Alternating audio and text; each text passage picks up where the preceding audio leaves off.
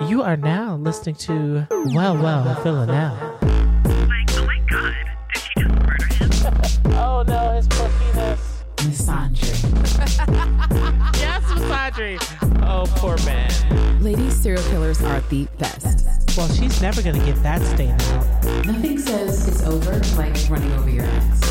It had to be a woman. It had to have been a woman. Are you wearing it? Wait, how big were her breasts?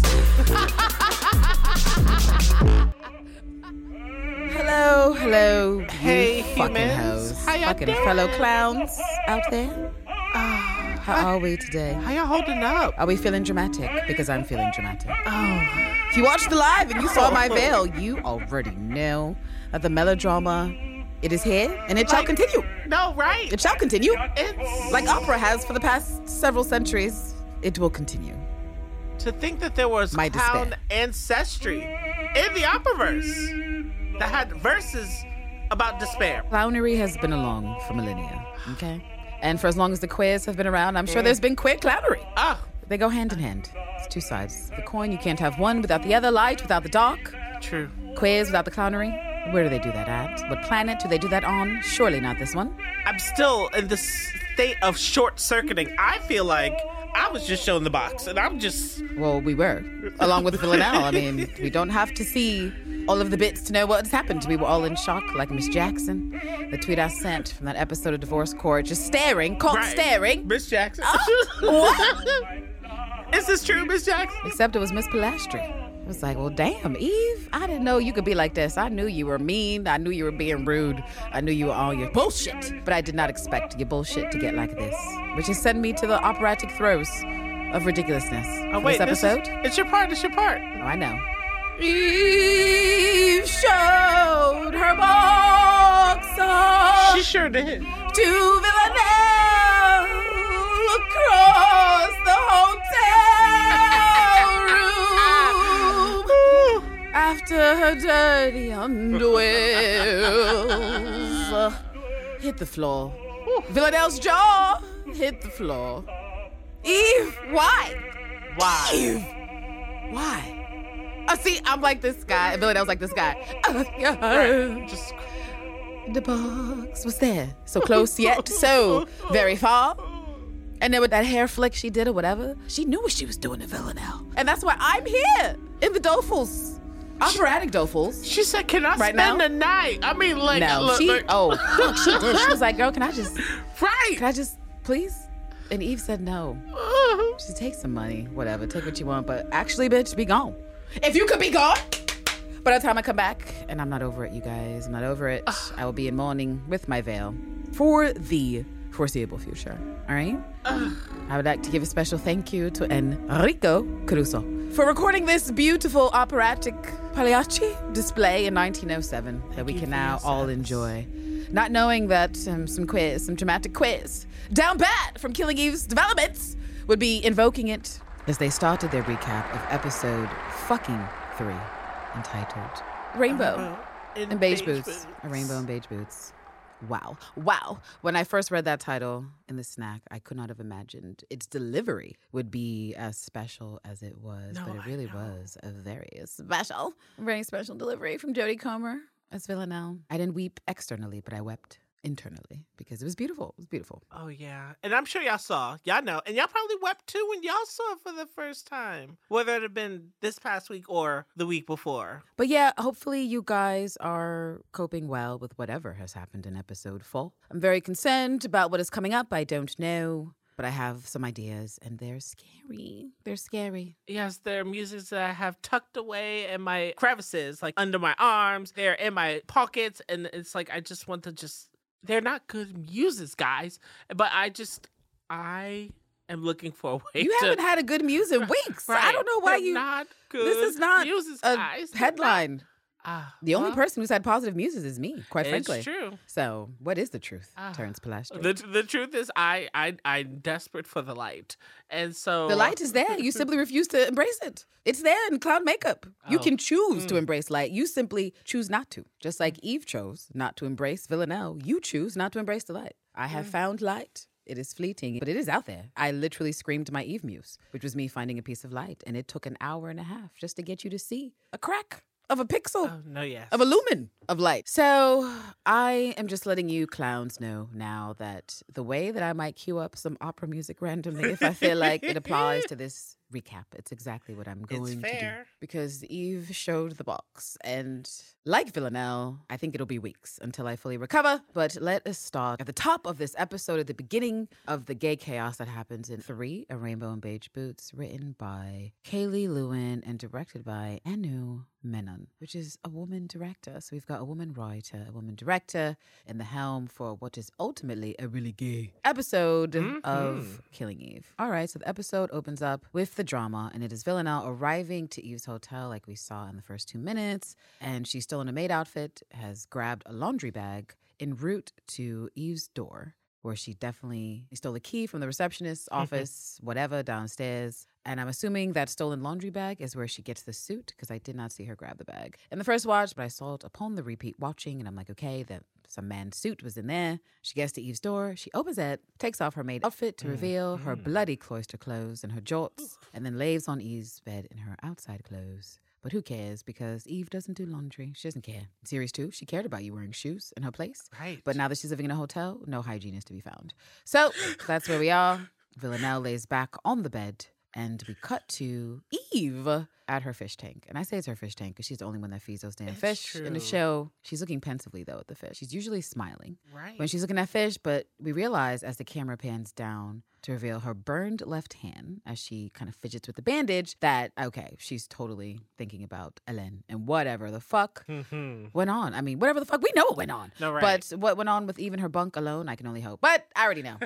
Nothing that I actually want to have happen. And, oh yeah, we actually had an Eve title card, and we did get a Villanelle title card when we first see her in the hotel. We did. And so that's a thing that happens throughout the episode. And then we get Eve arriving back to her hotel room after she's done with the fish. And she opens the door to find one Villanelle waiting in a robe. Villanelle has washed up because she still cares about hygiene, at least. And she's just like, hi, Eve. You know what? I think I'm going to put on a bit of a background waltz music for this scene, because that's kind of what I feel like the vibes are in this scene. Remember how I said that the vibes between Hélène and Eve were like a tango? Yes. That was happening in Petty. This is not that with Eve and Villanelle. Sadly.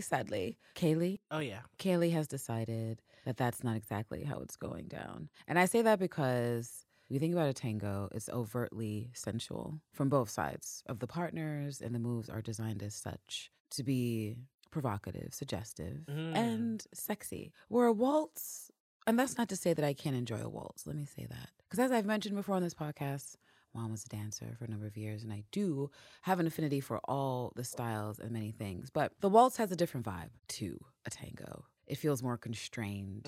It feels more, I don't know if routine is the word I want to use, but it's kind of like that, because I get the feeling when we watch this scene with Eve and Villanelle, like we've been here before. We've done this dance before. And while we haven't done this dance before, because Eve Plastry is on some new shit, we have done this dance before, because you bitches are in the same room and you refuse to say something direct.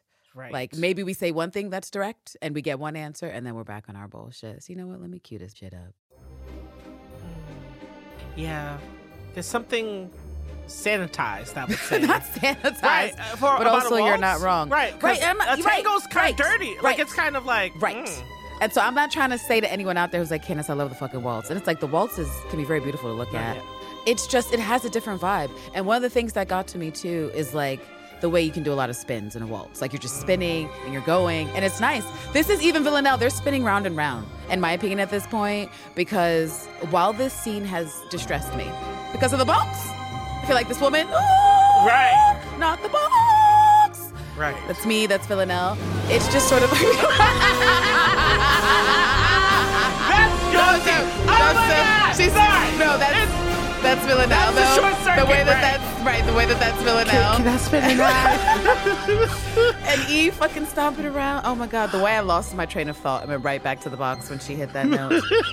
Holy, oh my goodness. But yes, that's what I'm thinking of when I think of the waltz. That we are going back and forth, girls. We have been doing this for 3 series. knowing that we want each other, that we want to be around each other.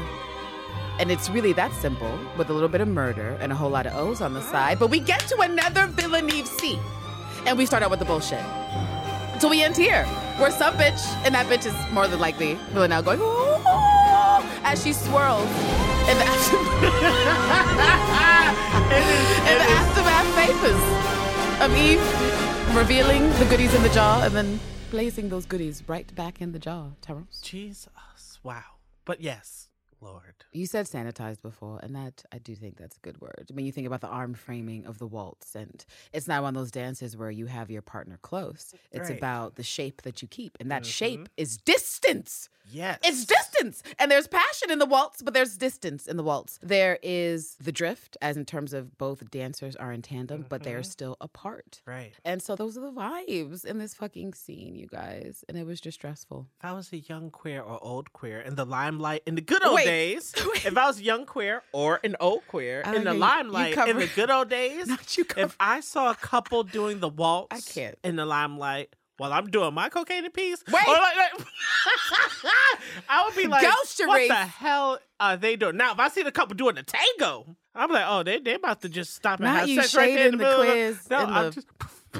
In this fictional scenario, doing the waltz. Oh my God. I don't know if I would shade them doing the waltz. Now, if No. I was in Limelight and I was back to where I was at my jauntiest queer self as a young person, not following the rules, sure, I might see the waltz and say, what are you gays doing? But I think the waltz is a beautiful dance. And I think this just stems from my overall thing that I potentially mentioned before of just wanting to see more non-typical couples engaging in partner dance of like the old styles, you know, whether it's the waltz, whether it's the tango, whether it's the flamenco, whether it's salsa, merengue, whatever it is, straight up ballroom dancing. I would just like to see, not the hets, is what I'm saying. No, like, right. delete the hets. We've had to watch the hets for literal centuries. Can we let the quiz take over and just do whatever partnership and change and experiment? So part of me is like, where's the wealthiest queer that's like, here's some millions gays, go be artsy and make stuff. But it hasn't happened. Terrence, I haven't heard about it. I haven't seen it. I don't know of anything. And I generally feel low about dance because it's just, apart from me not being able to see anything really cool. 4 years. Years, you guys. Not an opera. Not a ballet, certainly not a dance. I just feel like that aspect of the arts is suffering a lot. No, And agreed. it hurts me deeply. Not with that side tangent. I'm sorry, y'all. Yeah, I that was got my lost fault. in the reverie. No, it's your yeah. fault. It's my fault. It's Eve's fault. It's Villanelle's fault, her face. But, right. So let us actually recap this scene. We started with the hi to Eve. We went on our waltz tangent, and so the waltz begins. Eve goes inside, and what happens next, Terrence? Well, she looks and she definitely notices that Villanelle's there. Not just there, but on her bed in a robe. Oh, she's on her bed. And seems like she was going to start to react one way. And then she does a totally different step. She advances more into her room. And then she sees Do you think that was the bars coming down? That they were kind of up? And I mean the bars that locked Villanelle out of her heart. That it was just like, boom, boom, clank.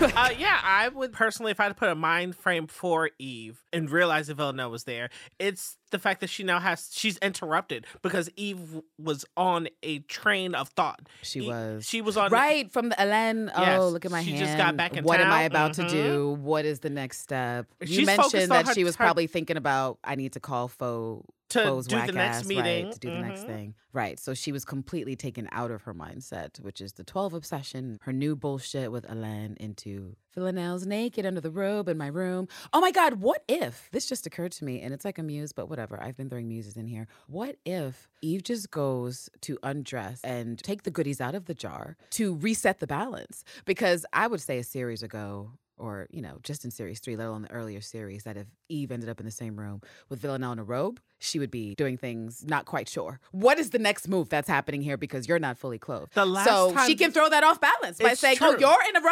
I don't know Let what me- you're going to do, Villanelle. You're going to undo this robe or you're going to try to fuck me up? Bitch, me first. Me first. And then she just You takes know her what? shirt off. I honor this muse. Thank you. Because the last time Thank we you. were there with Villanelle in a robe, she just slid off her parka. But then the two girls came out of the bathroom and messed everything up. Oh. Is anybody else You're here? talking right. You're talking about.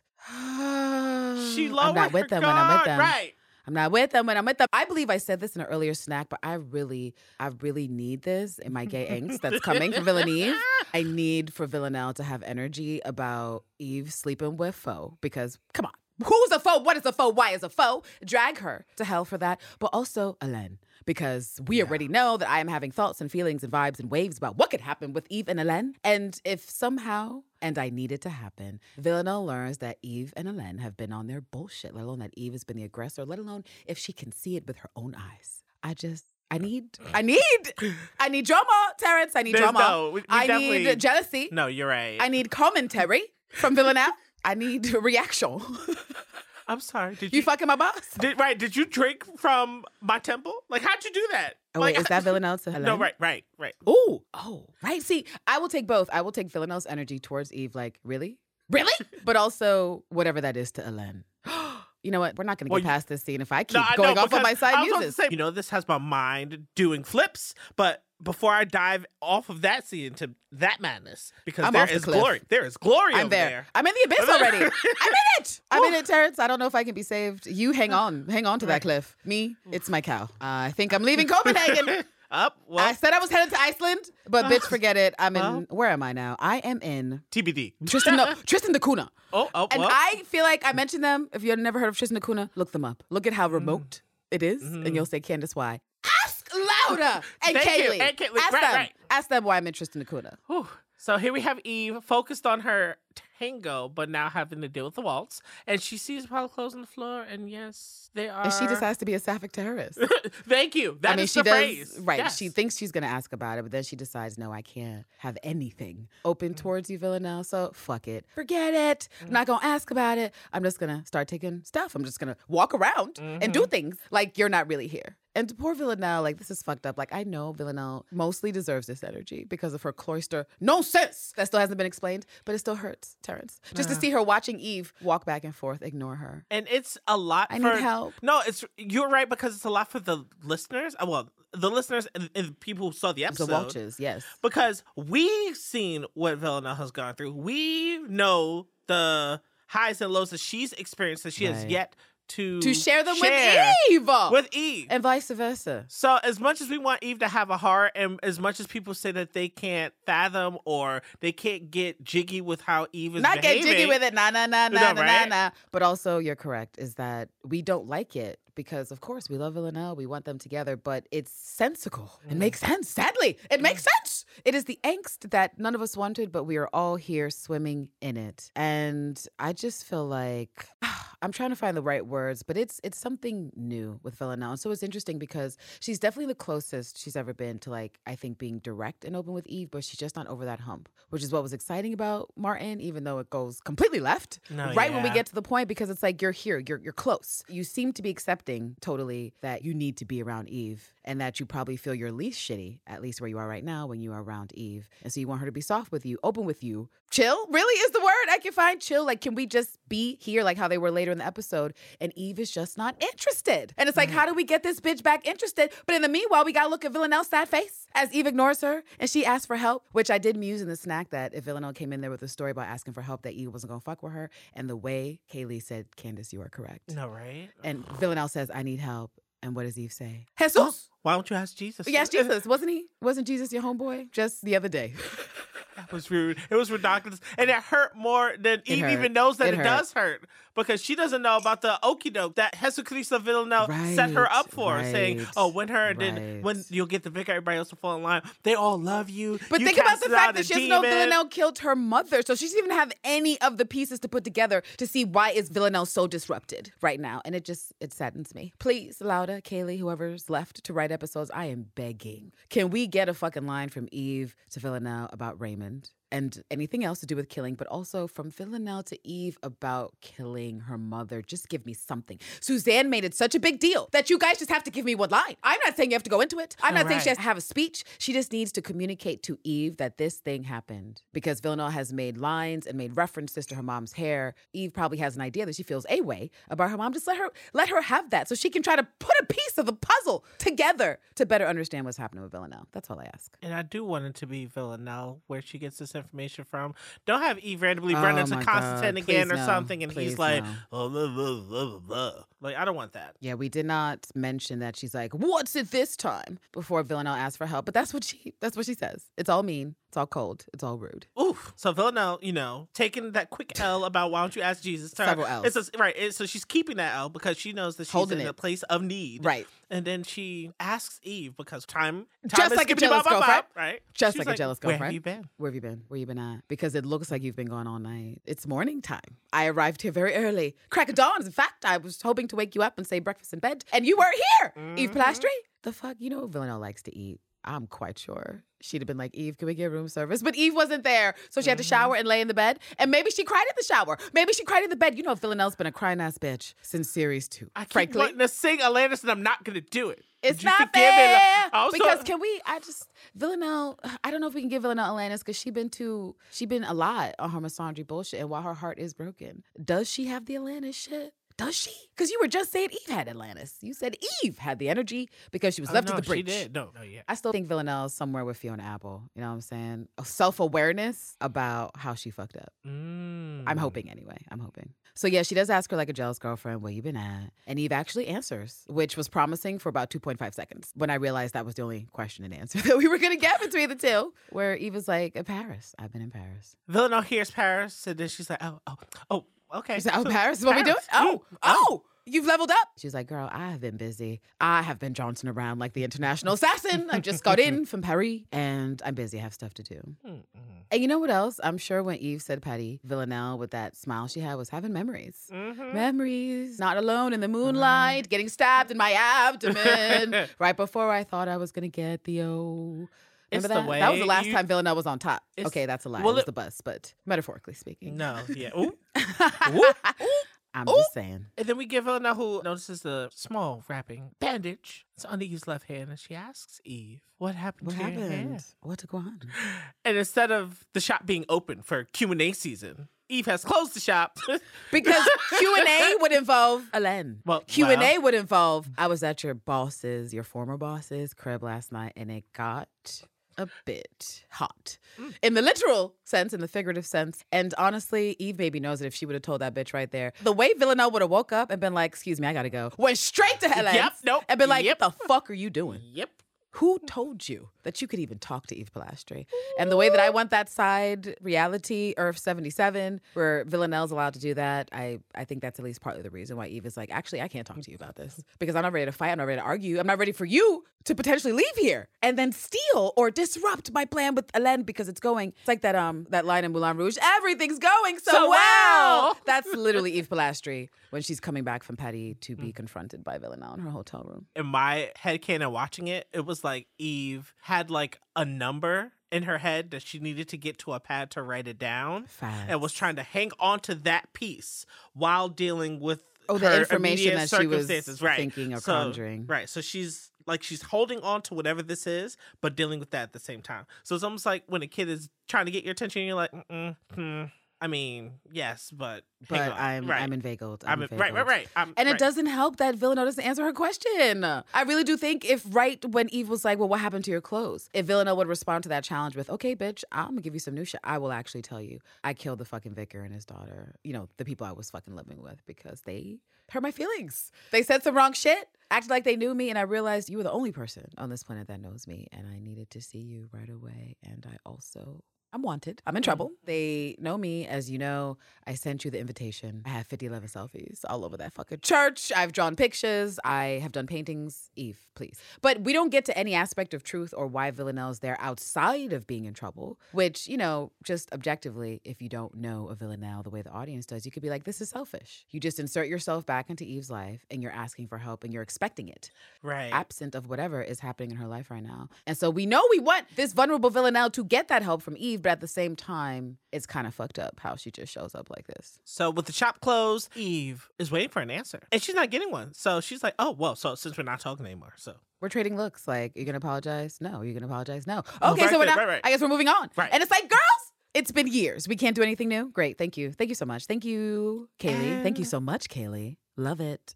And so the costume change is happening. So Right. That's Eva's taking off her stuff. She is in her bra at one point. And I feel like that's in the live when I was like, wait a goddamn second. Right. Eva's in her bra. What is going on? She's just doing it. She's just doing it. And at some point, Villanelle's like me, like, wait a minute, what's going on? Right. You're just taking shit off? Is the bra coming off? Okay, the bra's staying on. This is BBC America. But we can drop the pants and drop the underwear and shoot from the mid. Right. And Villanelle just, ooh. Right. And it didn't help that the music, they decided to play I Love. You've got a strange effect on me, and I like it. Woo! Villanelle had the quivers. She had the shakes. She had the throbs. She had the vibrations. She did. Ooh. The trials and tribulations of extreme horniness. Poor girl. How are you this sad and this horny if you're Villanelle? It's a dark time for Villanelle.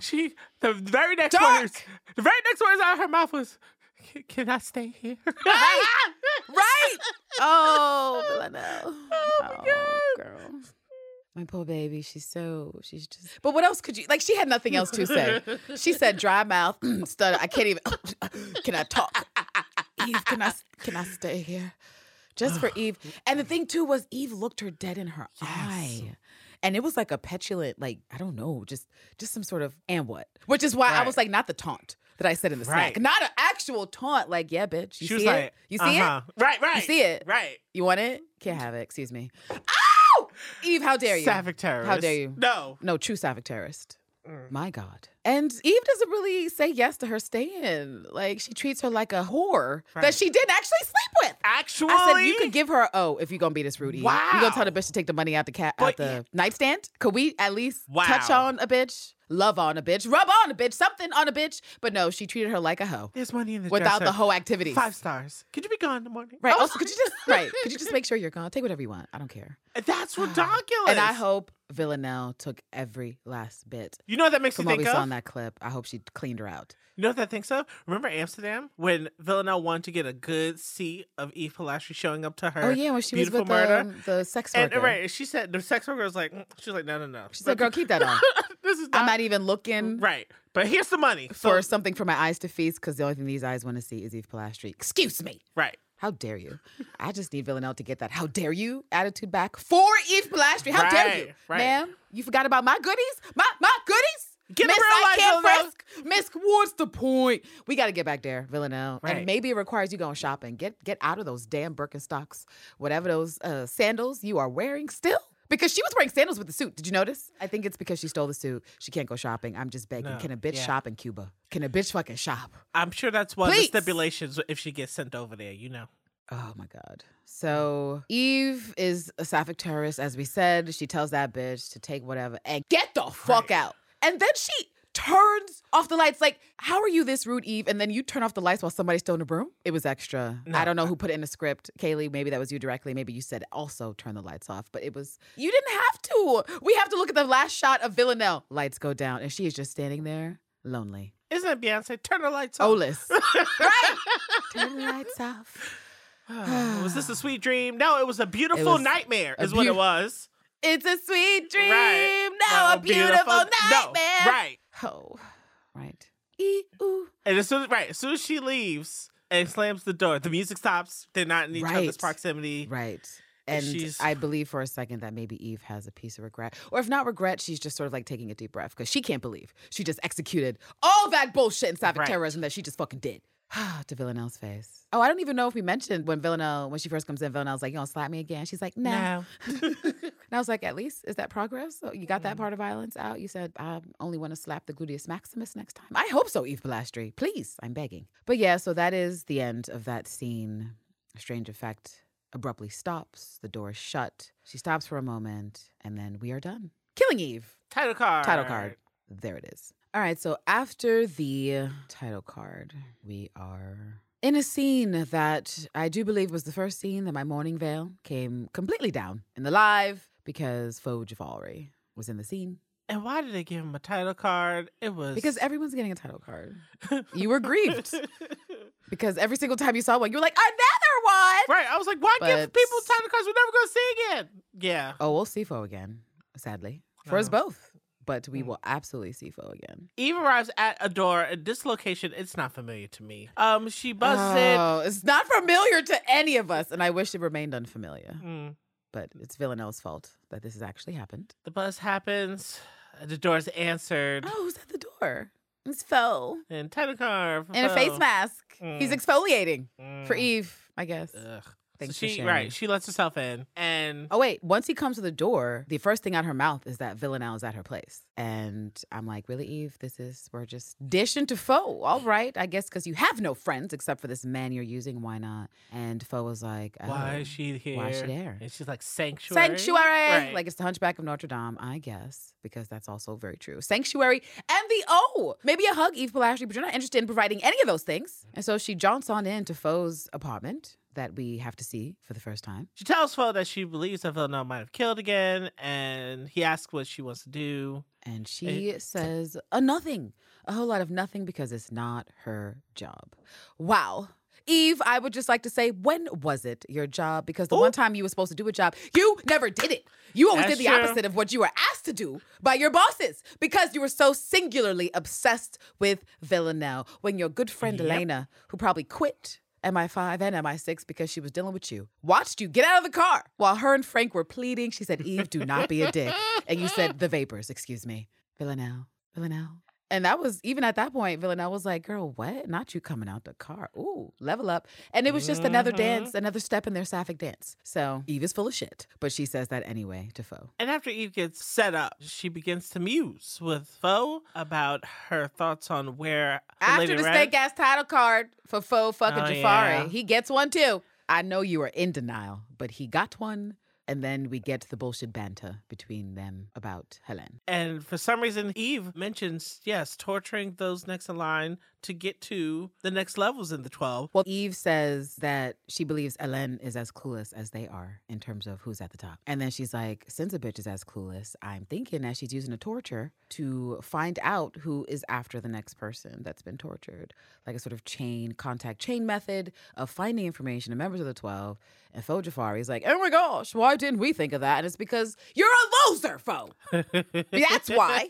Because Eve is working with you. No one is shocked that you didn't think of this, but that is what happens. But then he tries to posit, but I'm, I excel at torture or something like that. So it's I don't believe that. I didn't. But that's because I don't believe anything out of his mouth. Whatever. Foe Jafari. He adds some stuff about Elaine's call in Fitzrovia or whatever. Oh, yeah. Because she's got a lot of money. She's one of those MILFs, I guess, who can take care of many ladies. It seems like it's perfectly logical and plausible for Elaine to have a harem, as I was musing. Are harems for women possible? Certainly for Elaine, because she got the pocketbook. Right. The real estate. Yes. And the jaunt. The plates are being ran because Eve was able to come back with a piece of a plate, and we just wanted to know where is this vehicle? Let's get a locale on it. And yes, it was Fitzrovia. That was what pinged. Let's do some things. Let's contact my fake job about this, and they'll get the information to me in seconds. And I'm like, your job doesn't have any questions. Whoever is running that department, the IT or whatever for the tracking, they don't say, yo, this is your 18th ticket this week, bruh. And none of this has to do with protecting this diplomat. But apparently no one has any questions for Foe. No one cares. Yep, no one seems to. Right, it's like there's no red tape. Yeah, there's no red tape between his annals of being able to access information, which is weird. But I mean, we still get a location. And Eve wants to do another stakeout, but he wants her to consider the fact that the vehicle may just be being kept there, and that's not technically where she specifically is. But I just don't think he wants to do the stakeout because Eve is literally, every time we see Eve with Foe, it is to grift free services and maybe the occasional knob hop if she's feeling charitable. When it comes to Foe, every single time we see them talking, she's like, I need this. Did you find this? Did you get that? Hurry the fuck up. Where is it? Don't talk to me. No, don't pay for the food. Actually, you're too close. I mean, that's the kind of vibe we get from Eve. And so at this point, it's like, Foe, what is going on? Which is why I'm now of the thought, outside of having Foe as an informational device, it's very possible he could leave the series like Bear and Jamie and just be this thing, this entity that helps Eve. But given how inveigled he is with everything and the fact that he makes no fucking sense, and then when you look at the relationship between the two of them, it's a completely using one-sided relationship. Eve is there. She is selfish with him. She is rude to him. She's constantly condescending him and putting him down. And he is still there. So why is he still there? Now, while I do believe access to Eve's goodies is plenty of a reason to stay there, his willingness to help her so frequently, so readily. Oh, let me just get this first. Oh, can I eat first? Oh, can I do this? And it's like, so why? Because y'all are fucking. but you're not dating. There's no illusions about any of this. I don't think Eve gives a fuck if you live or die. And I feel like you know that she doesn't give a fuck whether you live or die. So why are you here, foe? What is in it for you? And so while I do believe Eve is like, I'm using this man to do whatever because I'm on my bullshit, I believe that foe now, this is my muse that is growing, that foe is using Eve Pilastri. And if that's the case, what is he using Eve for? I can only jump to the 12. I can only jump to she's being monitored by the 12 because why wouldn't she be monitored? And if Lauda and Kaylee and the rest were interested in trying to draw some fucking connection to the 12, that makes sense. Keep an eye on Eve Pilastri, especially if she's investigating your shit. That to me seems like it could be a viable twist later in this series because otherwise I don't know why foe's here. Where you have him and he's basically being some fucking variation of a Boy Scout, frat boy, whatever. Oh, I'm just here to be helpful, Eve. I'm just here to take your misandry. And it doesn't bother me. Really? Like, I don't know. And when that weird tussle that happens at the end there, which seems like, oh, is that what you guys do? You kind of fight or whatever when Eve is telling you to do something for free and you don't want to do it because you, air quotes, have other obligations. So you have this fight with her that you lose. I don't know what that is. But I definitely think that there's something else going on with foe. And because Eve is so singularly minded and so selfish when it comes to her own fucking interests, in the same way that she couldn't even be bothered to remember Hugo's name when he was first added to the team, I don't think she's clued in enough to sniff out a foe, to sniff out someone, especially a man, especially a nefarious man, to be like, why is he actually here? Like, why does he let me keep doing this? Like, why does he keep putting up with me? Like, why can't I just keep barging in on him? This isn't Nico. Right. This isn't someone who knows me for enough time to put up with my shit. And this is not Villanelle. So what is in it for foe? He's going to turn on Eve. He's going to humble Eve. And you know what? Whatever. I'm here for it. I'm here for it because you messing around with these head shenanigans is going to come back to bite. So this is an early preview of my musing that will be happening for foe, but that's where I'm at because he makes so little sense that this is where I'm at. This is where I'm at. No, I get it because to your credit, from Eve's perspective, the 12 doesn't hire non-women. So when she's thinking about the type that the 12 would normally. Well, there was Raymond. Yes, Raymond. but and Constantine technically works for the 12. Well, I see what you mean. But the women are some of the best murderers because they can go wherever the fuck they want without being detected. That's my guess anyway. Okay, that is fair. All right, I'll chew on what I'm trying to get at, and maybe it'll have some semblance of sense. It can still be misandry adjacent. It seems like you were trying to be misandry adjacent because you were like, just the women. But maybe it still is, even though there once was a Raymond. There is a Constantine. There once was an Anton. There once was a lot of dudes. I'm sure. But I wonder Villanelle if those were has taken nepotism or like because they excelled at what they do. But I'll leave that where that is. I think they excelled to a point and then they ran into Villanelle. And then, which is why Ellen should have some real energy for Villanelle because she has been, in a way, like a thorn in that bitch's side since she joined the 12, if I had to guess. And to get back to the scene at hand, it is foe trying to, I guess, peacefully protest the stakeout because he's like, well, we have a diplomat that we need to protect. And so they settle. One of us needs to work. Because you're married? Whatever. Is it right? I see, yeah. And so they, do some rock, paper, jogging. scissors, right? bullshit. Rock, paper, scissors, and he loses because, according to Eve, he's always rock. He's always rock. So he's standing there with that L, and I don't know if he starts to feel toxic away. male pouting. I don't know what that was. Right. And he repeats her like mockingly, like, "Oh, I'm always a rock, huh?" And then like goes to yoke her up, and they do this little tussle. And she stands on a chair to get some height leverage. The way you described that was as corny as it looked. It's fine. Well. I didn't like it. And I'm not going to blame Sandra. I'm going to blame Foe and the coordinator, whoever said, let's choreograph this. They obviously want Foe to look like a bitch. So fine. Foe looked like a bitch. I still am unsure about Eve Pilastri's skills, but I will take it. I will fucking take it. Killing Eve signs. And she yells at him, hey. Paper wins. Whatever, Eve. So sick of y'all. Wins. Sick to sure, death. Eve. Sick to death of the head shenanigans. But after that scene, we move on to Pam, grooving to music and working on a body. She's being very meticulous about her work and is obviously very proud. Perfect for a misandry assassin, really. And then her brother appears, all rude, and just bumps into her, calls her a creep. And it's like, who's the creep? You're the creep. Yeah, I guess it's more to, because he gets a title card too. Lord. Everyone gets a title card. Get comfortable with it. Everyone gets a title card. You were bitching during the live. Everyone gets one. Fernanda gets one. Elliot gets one. Foe gets one. Eve got one. Carolyn gets one. That's what happens. Kaylee said everyone gets a card. So she runs into her brother, and he's with a client. So I'm guessing she went either upstairs. I don't know the full layout of this space. So she's up towards, I guess, the main area where the clients can usually hang out and wait. So maybe near the entrance versus deep in the... Does it matter? Right. He's just like, you're not supposed to be seen. Calls her creepy and walks away before she's done talking. Like, she has something to say. And he's like, you're a creep. And then walks away after being physically rude. And she's just like, oh, I'm just left here. Like, my words don't matter. And it's horrible. And then we cut to Carolyn. Agreed. And Carolyn has a title card. And she's in her dumpster hideout with Vlad. And he doesn't like seeing her down bad and says as much that she needs to go outside, breathe some non-asbestos air or whatever's happening in that place. And Carolyn's like, I could get an office, though. We could do that. And Vlad is like, we cannot do that.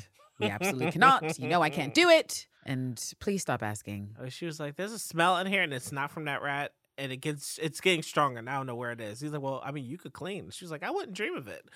I mean, you could upgrade me. That's what you could do, Vlad. Carolyn could clean. I just don't think Carolyn's a cleaner like Eve. They just exist in filth, or you pay someone else to get rid of your filth, which is probably what Carolyn does at home. But she starts talking about the 12 members that have been tortured, and she thinks she found a fourth, and Vlad wants to know who. And she's like, it don't really matter. It's more like how. And that a man was found dead on a farm, tied up with his feet dipped in some salt. And goats were allowed to lick them raw. And she calls it like fleshy ice creams. It was gross. And then she shows him a picture. And he's like, Carolyn, ew, please. Goddamn, woman. And she's like, oh, he's flinching. He basically is like, keep doing what you're doing and checking stuff out. And Carolyn ends the scene sniffing for the stank that she cannot find. Yep. He says, bitch, please go outside. Please see something. Go get brunch. Do something outside of this place. And Carolyn tells a sweet anecdotal story about a man she knew who died from brunch. This dude made hand-woven silk rugs, I believe, using an ancient technique from China. But he choked on a raspberry at the bottom of his Bellini. Or I think it was a bottomless Bellini. At the bottom of his bottomless Bellini. And the way Carolyn has such random Snapple facts. Oof. Well, here's hoping she gets to the source of that stench. Because she knows it's near. She just can't pinpoint where. Feelings are very high. I do not think she will get to the source of the stench. The stench will follow her, probably in her dreams. And then from there, we cut to Villanelle arriving to Malton's. And Malton opens the door, and he's like, oh, I'm going to have to start charging you, thinking it's Eve. But it's not Eve. It's Villanelle. Right. It's Villanelle.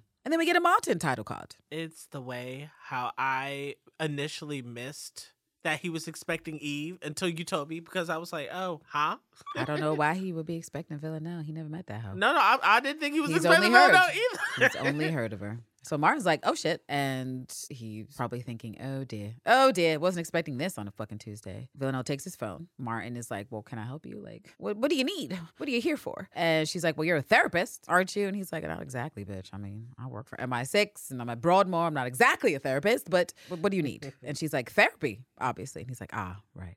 Of course. Okay. So like, what do you want to talk about, girl? Like, what's on your mind? And Villanelle wants to know what he knows about her. And he's like, well, you're an assassin, so it's got me shooketh. You're a very good assassin at that. Like, you're very competent as an assassin. And Villanelle kind of cracks a smile. Oh, yeah. Like, you trying to flatter me, ho? And he's like, actually not. I'm actually not trying to flatter you. I'm just dealing in facts. Mm-hmm. The facts that I know. I'm a professional. I do not flatter psychopaths. I simply state the facts as they are. I like how he was trying to get her to have a formal session with the therapist. She was like, no. I'm here now. You're here now. We can just do this right now. Right here and right now. There's no dismissing me. I have things to accomplish. What are those things? I don't like the way I feel.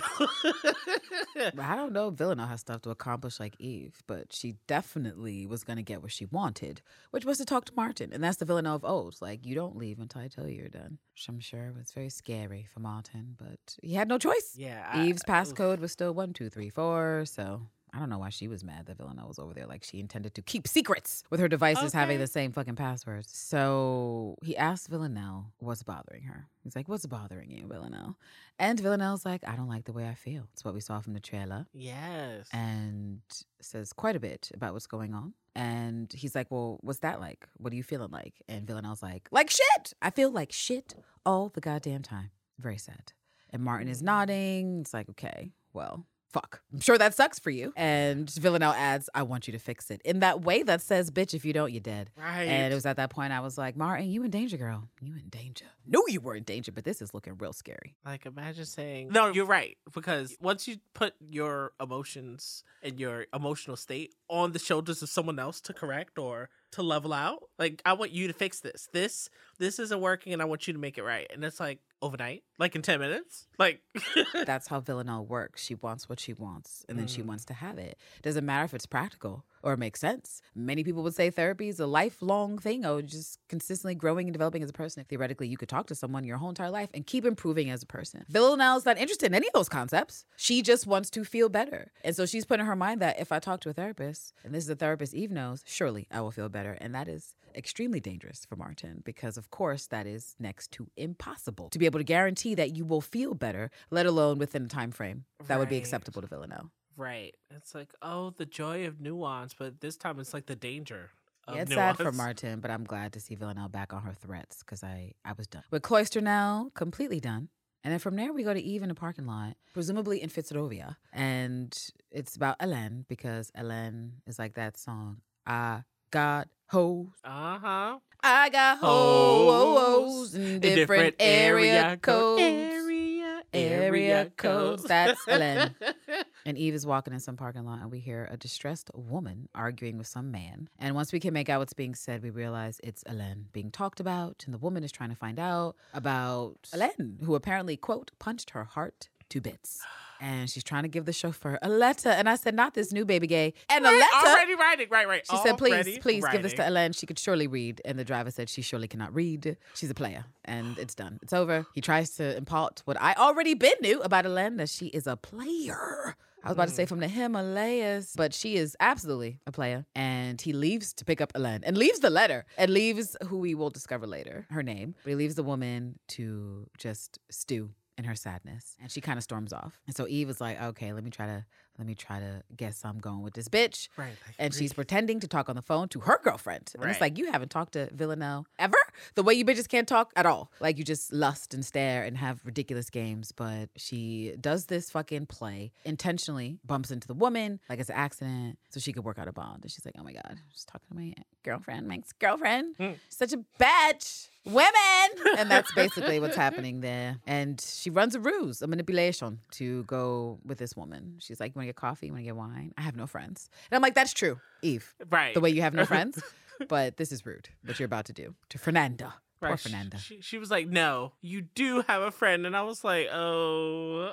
And then we get the title card, Right. Fernanda. And it is obvious that it is not Maria. Yeah, I was saddened because I was like, It should be embarrassment. It should be embarrassment because you volunteered Maria. Nobody said it. I did. Certainly did not ever think that was Maria. And the evidence is on record where I'm like, are you sure that doesn't look like Maria? I think it's Maria. It's obviously I do Maria. think it And is. your groceries Yes. are the size of Mount Olympus.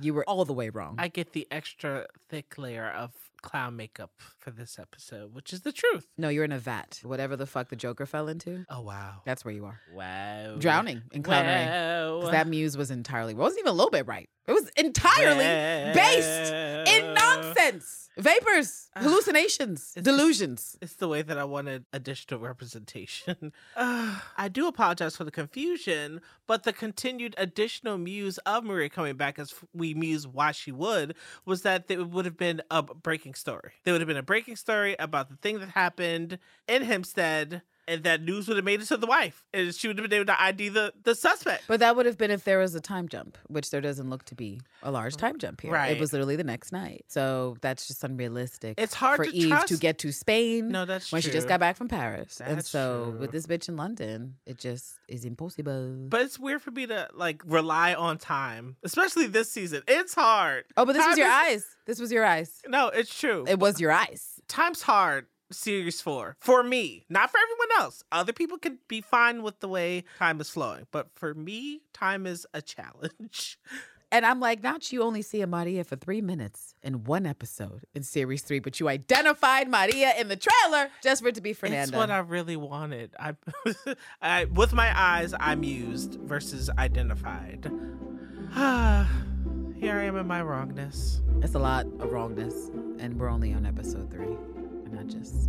And so I guess that rules out Spain then for me as well, but that's fine. I don't even think Rules I said out anything Spain for about what? Spain. When I thought that Maria was who Fernanda is, I saw Fernanda and Eve together in the preview, so I imagined Maria and Eve in the preview. That's what I imagined. So where But would you they didn't meet? even muse Where would they extensively. meet? I am the one with the clown makeup. Me.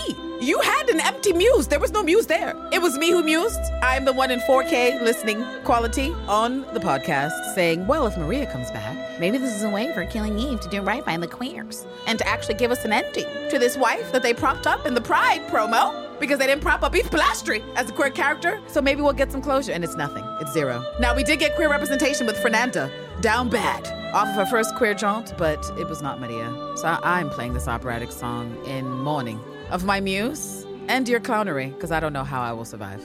Well, if you as continue I'm this still sitting throughout in the this season. vat, now that I'm in the Joker vat, I'm in the Joker vat thinking about... You've been there, drowning. Thinking about how Maria would have been included into the story with her finding out, like I said, the news about the assassin that she would be able to identify since that was her fiance, that was her wife. And that can still happen, but why would it get to Eve? That's something else entirely.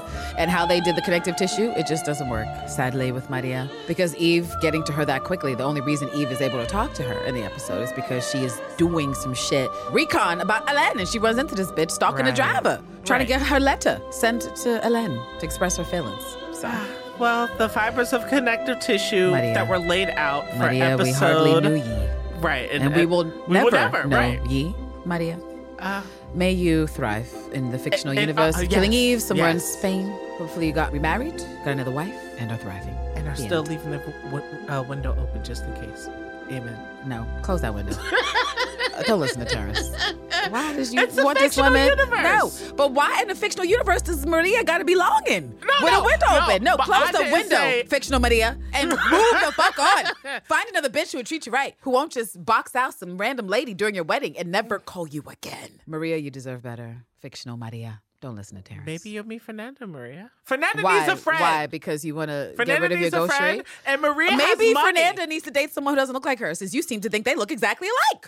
Was this a Broad City episode? I'm moving on. I'm done with you. This topic of Maria, who wasn't really there, because I actually entertained the muse just to be here. And at least I'm not in the vat of clown makeup. It's clownery by proxy. I will take that, but the L is yours. And the correction is yours when the snack comes up, because I refuse. But after we get the Fernanda title card, we are at the funeral home with Pam and her brother, who we learn is named Elliot, because he gets a title card and he is harassing her, telling her that she's only allowed out when he says so because she scares off the customers. It's fucked up, but he's Agreed. fucked up every time we see him. She tries to apologize, but he mocks her and says he doesn't need her there and that he should just put her into foster care. I was like, what? How old is Pam? I don't know. And then he said something like his father wanted an abortion or something. And I'm like, He you're makes a being comment vile. about being at uni and that he could be at university having the time of his life. And she's like, yeah, you mentioned it, because this is obviously something he bitches about He's fairly like, frequently. I don't need this. And it's like, stop your whining. It's really annoying. He calls her a nobody. And after he calls her a nobody, that's when he says, no wonder dad hated you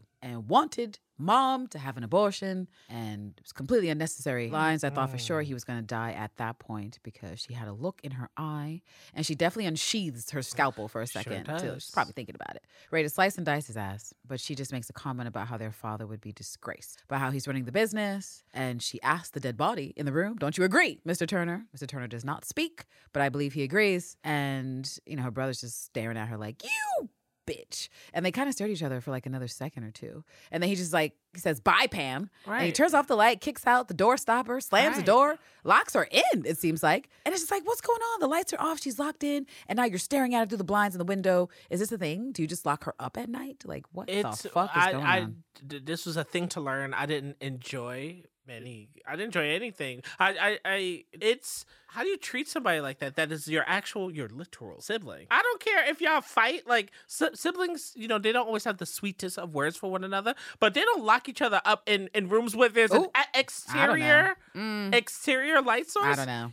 They said you you've get not no watched light. enough Netflix series. There is no guarantee that siblings should be decent towards each other. Whether or not siblings are decent towards each other, in my opinion, is based on how you are raised and where the bonding comes in. Either your parents help you bond or you bond separately, trauma bonding, whatever reason. But there's nothing in life that says just because you're blood related means you're supposed to fuck with each other. That's not true. So I would imagine that he's been a piece of shit the entire time. And whether or not he's just a piece of shit or him and his sister have some drama in the background, I don't think they ever fucked with each other. I don't think that was ever a thing. And it's certainly not an expectation. And you know what? The older I get with my siblings, the more I see that to be true, because you see other versions of siblings and it's not the same. It's not all created equal. Some people are ride or die, and some people don't even talk to their fucking siblings. And so this looks like the type of situation that if he was fucking dead, it would progress to we don't talk to each other, we don't see each other for holidays. As a matter of fact, you don't exist. That is the kind of sibling relationship. Sadly for Pam, maybe if she had a sister, maybe it would be not as fucked up, but her brother's not fucking with her. And it looks like parents died early and he was left with responsibility, and he has a lot of built up resentment about that, which is leads to his death, undoubtedly. It's still that room. Like, how do you control the light source from the outside? Like, With a switch. No, but as far as, well, yes. Just like that, in the basement. No. Here's the switch outside the door. Click, there it is. It's a room where they do body shit, so. Yeah. It was rude to the 10th degree. I didn't have fun experiencing that scene. So after he just like waves at her through the window, it's very weird. We cut to Eve and Fernanda, and they're in some establishment drinking. And Eve says, here's to being dumped and ex-girlfriends from hell. And it's like, well, I'm sure both of you know all about that. They're like, salute. And Eve has decided to go by the name Nicole because Fernanda introduces herself. She's like, I'm Fernanda. And women are so much worse than men. No one told you? And Eve is like, you didn't get the memo, bitch? And it's like, not you talking like you an old gay. Just an old queer, Eve Pilastri. While you still hopping on a phone knob, but I will take this gay as fuck conversation. And Fernanda's like, nah, I ain't get the memo. And actually, this is my first time with a woman, all right? And Eva's like, really? Really? Because it's like the parallels, girl, because have you been with a woman? The way Lauda hasn't told me if you've been with a woman, but I'm wondering. And Eva's like, well, she must have been really special. And Fernanda has a moment in queer reverie because she's like, she is. She's hotter than potatoes, number one. Sexy. Number 2, mysterious. Number 3, and French. Number 4, those are the 4 things. Cue the music, because Fernanda is in her feelings, and she finishes her glass of wine. She's definitely going to be getting more and getting drunk as fuck. And Eve is like, excuse me, more wine, more drinks. She pulls a Cersei. She's like, more wine, more wine. She I said, need I'll more take a wine bottle. for Right. Fernanda. Bring the whole vineyard if you can. And next we get a scene with the lady in red and Pam. They're getting ice cream. There seems to be this coloring. It was green.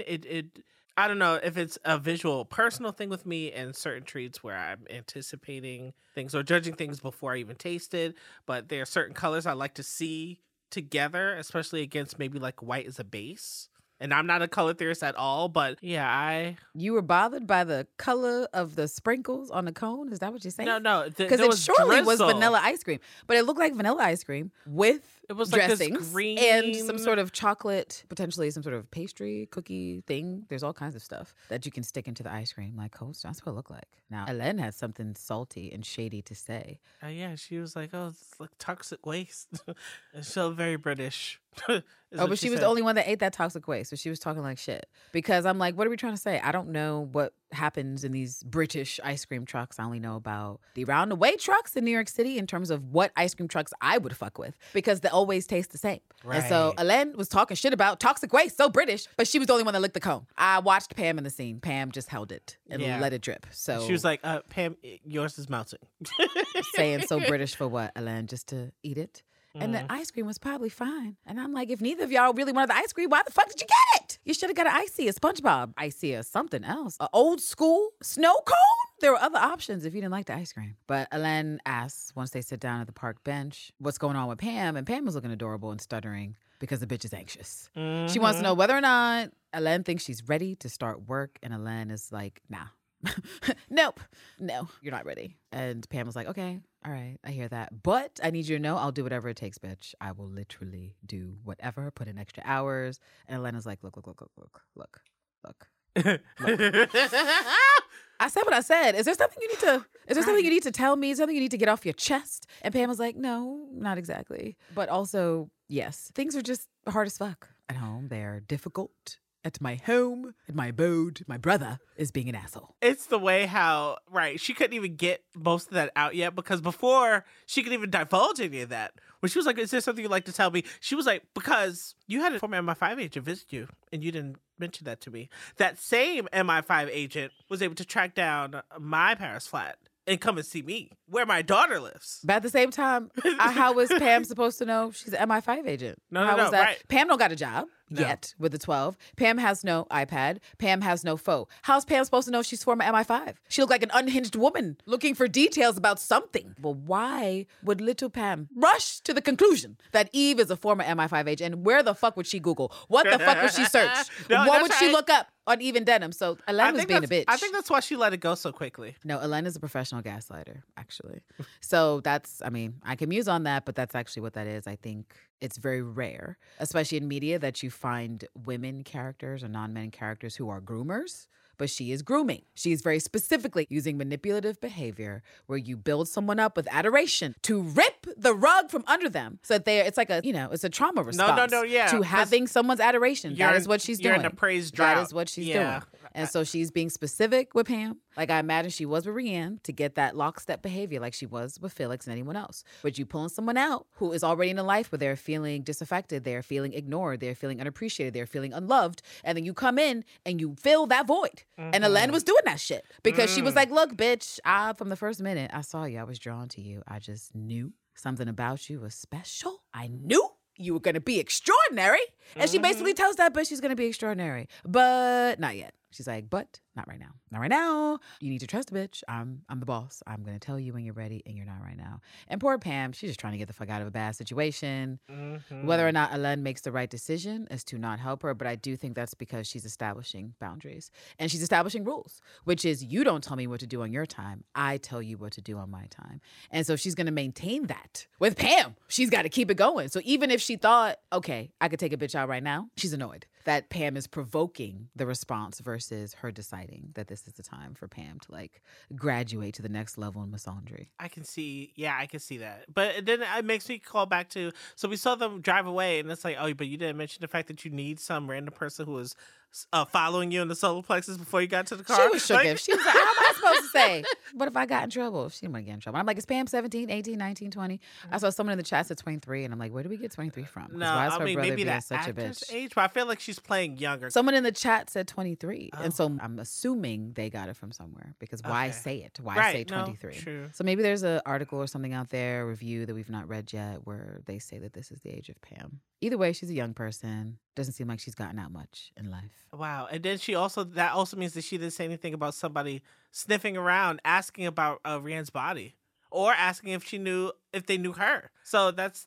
a lot to keep from somebody. But she didn't volunteer that information, so there's no way that she knows for sure that happened. I guess that's part of why she was interrogating her and asking about or telling her that these things happened, there was a former agent who visited, there was a former agent who made it to her house. They did question. Well, it might be a way of like, I don't think there's any real reason that Pam should have suspected an agent, like someone being curious or weird or whatever. There's any number of reasons. We don't know who comes to the funeral home, but whether or not she thinks she has to tell Ellen everything, whether or not she thinks there needs to be full transparency, she learned that day that there needs to be full transparency, that if anything is weird, that you have to tell me exactly what the weirdness is. So she shouldn't have jumped to the conclusion that the woman was MI5 or ex-MI5, but she probably should get into the habit of telling Ellen everything. And then Ellen decides what is useful information and what's not useful information. And really, she was hot about Chloe, which I said in the last snack, that she was actually bothered by Eve threatening her child, which is probably why she says it to Pam. No, yeah. But yeah, poor Pam. After she's told that, I was drawn to you, little ghost girl hiding in the shadows. People don't notice you. They underestimate you. This is your power. You're going to be extraordinary, but not yet. Bye.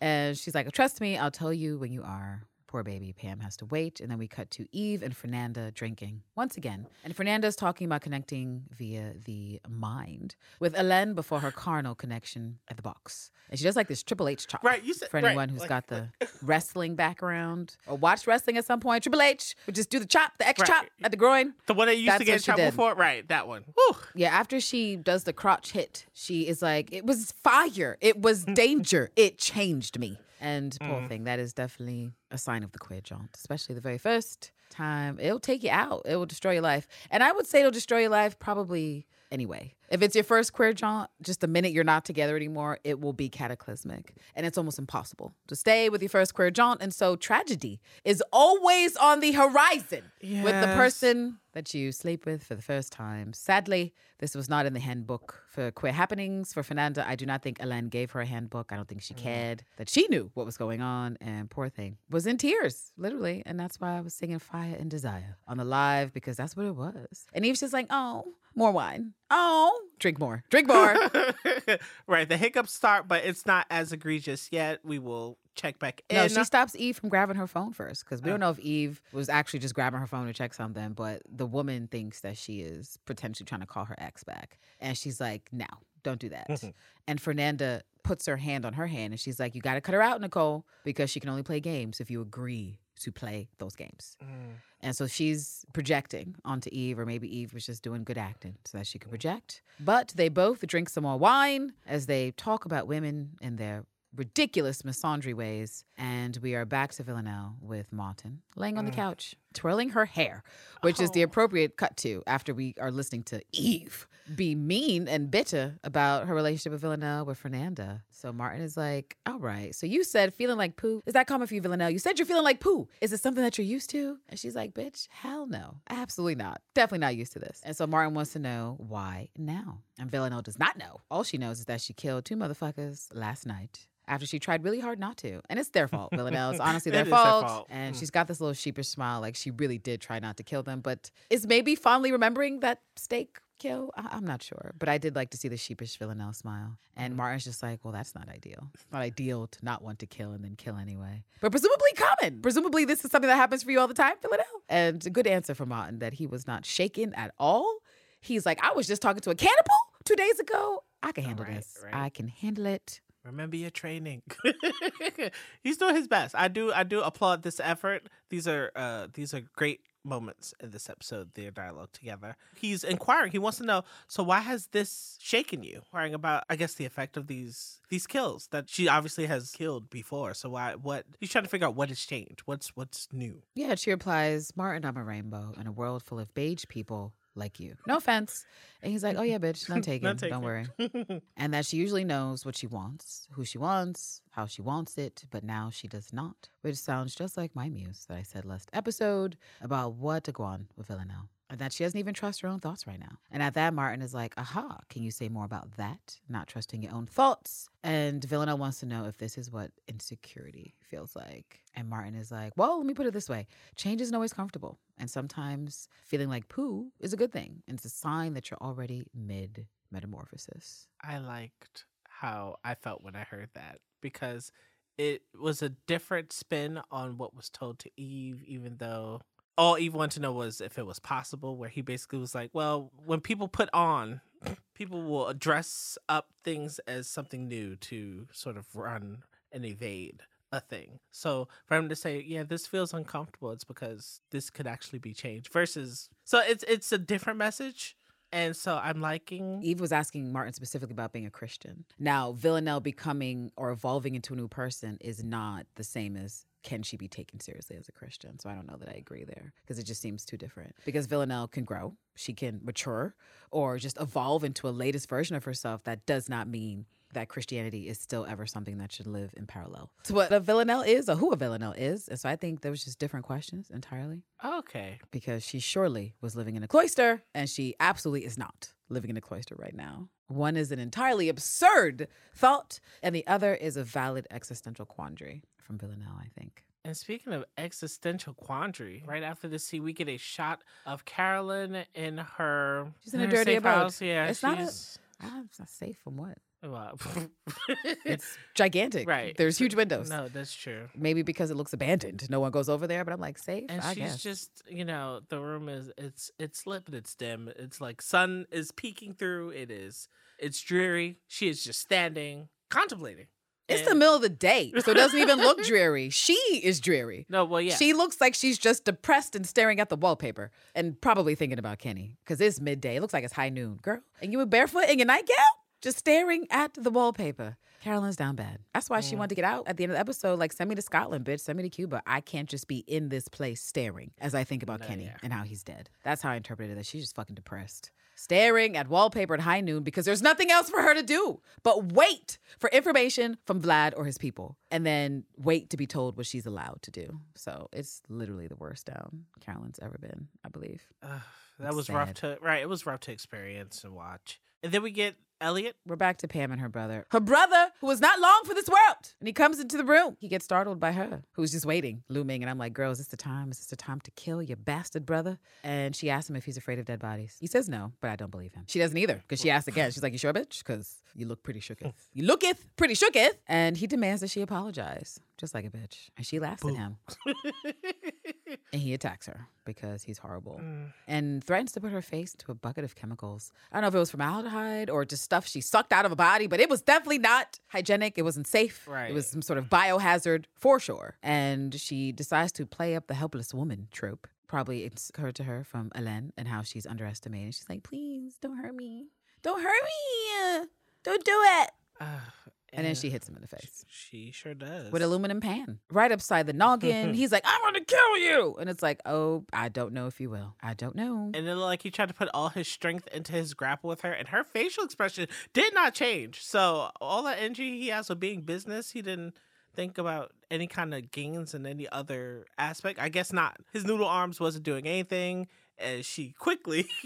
I mean, his noodle arms was probably doing something. But the thing is, if you have a thing that you're going to do, if someone chokes you, you do that thing. She gouged an eye like he was Oberyn Martell. She was a fucking mountain. So that's the thing is that someone could choke you out. But unless they crush your larynx or your actual esophagus to cause some distress, you can move and do things because it takes a couple of minutes before you lose consciousness. So she literally went straight to her training. You're choking me. Both hands are here. I can get your eye. Boom. I get your eyeball. You off me. And now get ready for the skibbity paps. And that's what happened. And that's what happened, right. She stabbed him in the back. He thought he got away. He did not. And then she told him he was not a very nice boy. And then she stabbed him 19 more times. Real fast. Till he slid to the floor. And then she embalmed him, as we would come to learn. And it's what you deserve, brother, who shall not be named, because you are dead now. Oh, I forgot to mention Pam's face was covered in blood, and it was beautiful. I love Pam. I hope she sticks around to the end of the series. Maybe teams up with the gals as a misandry team up to kill somebody.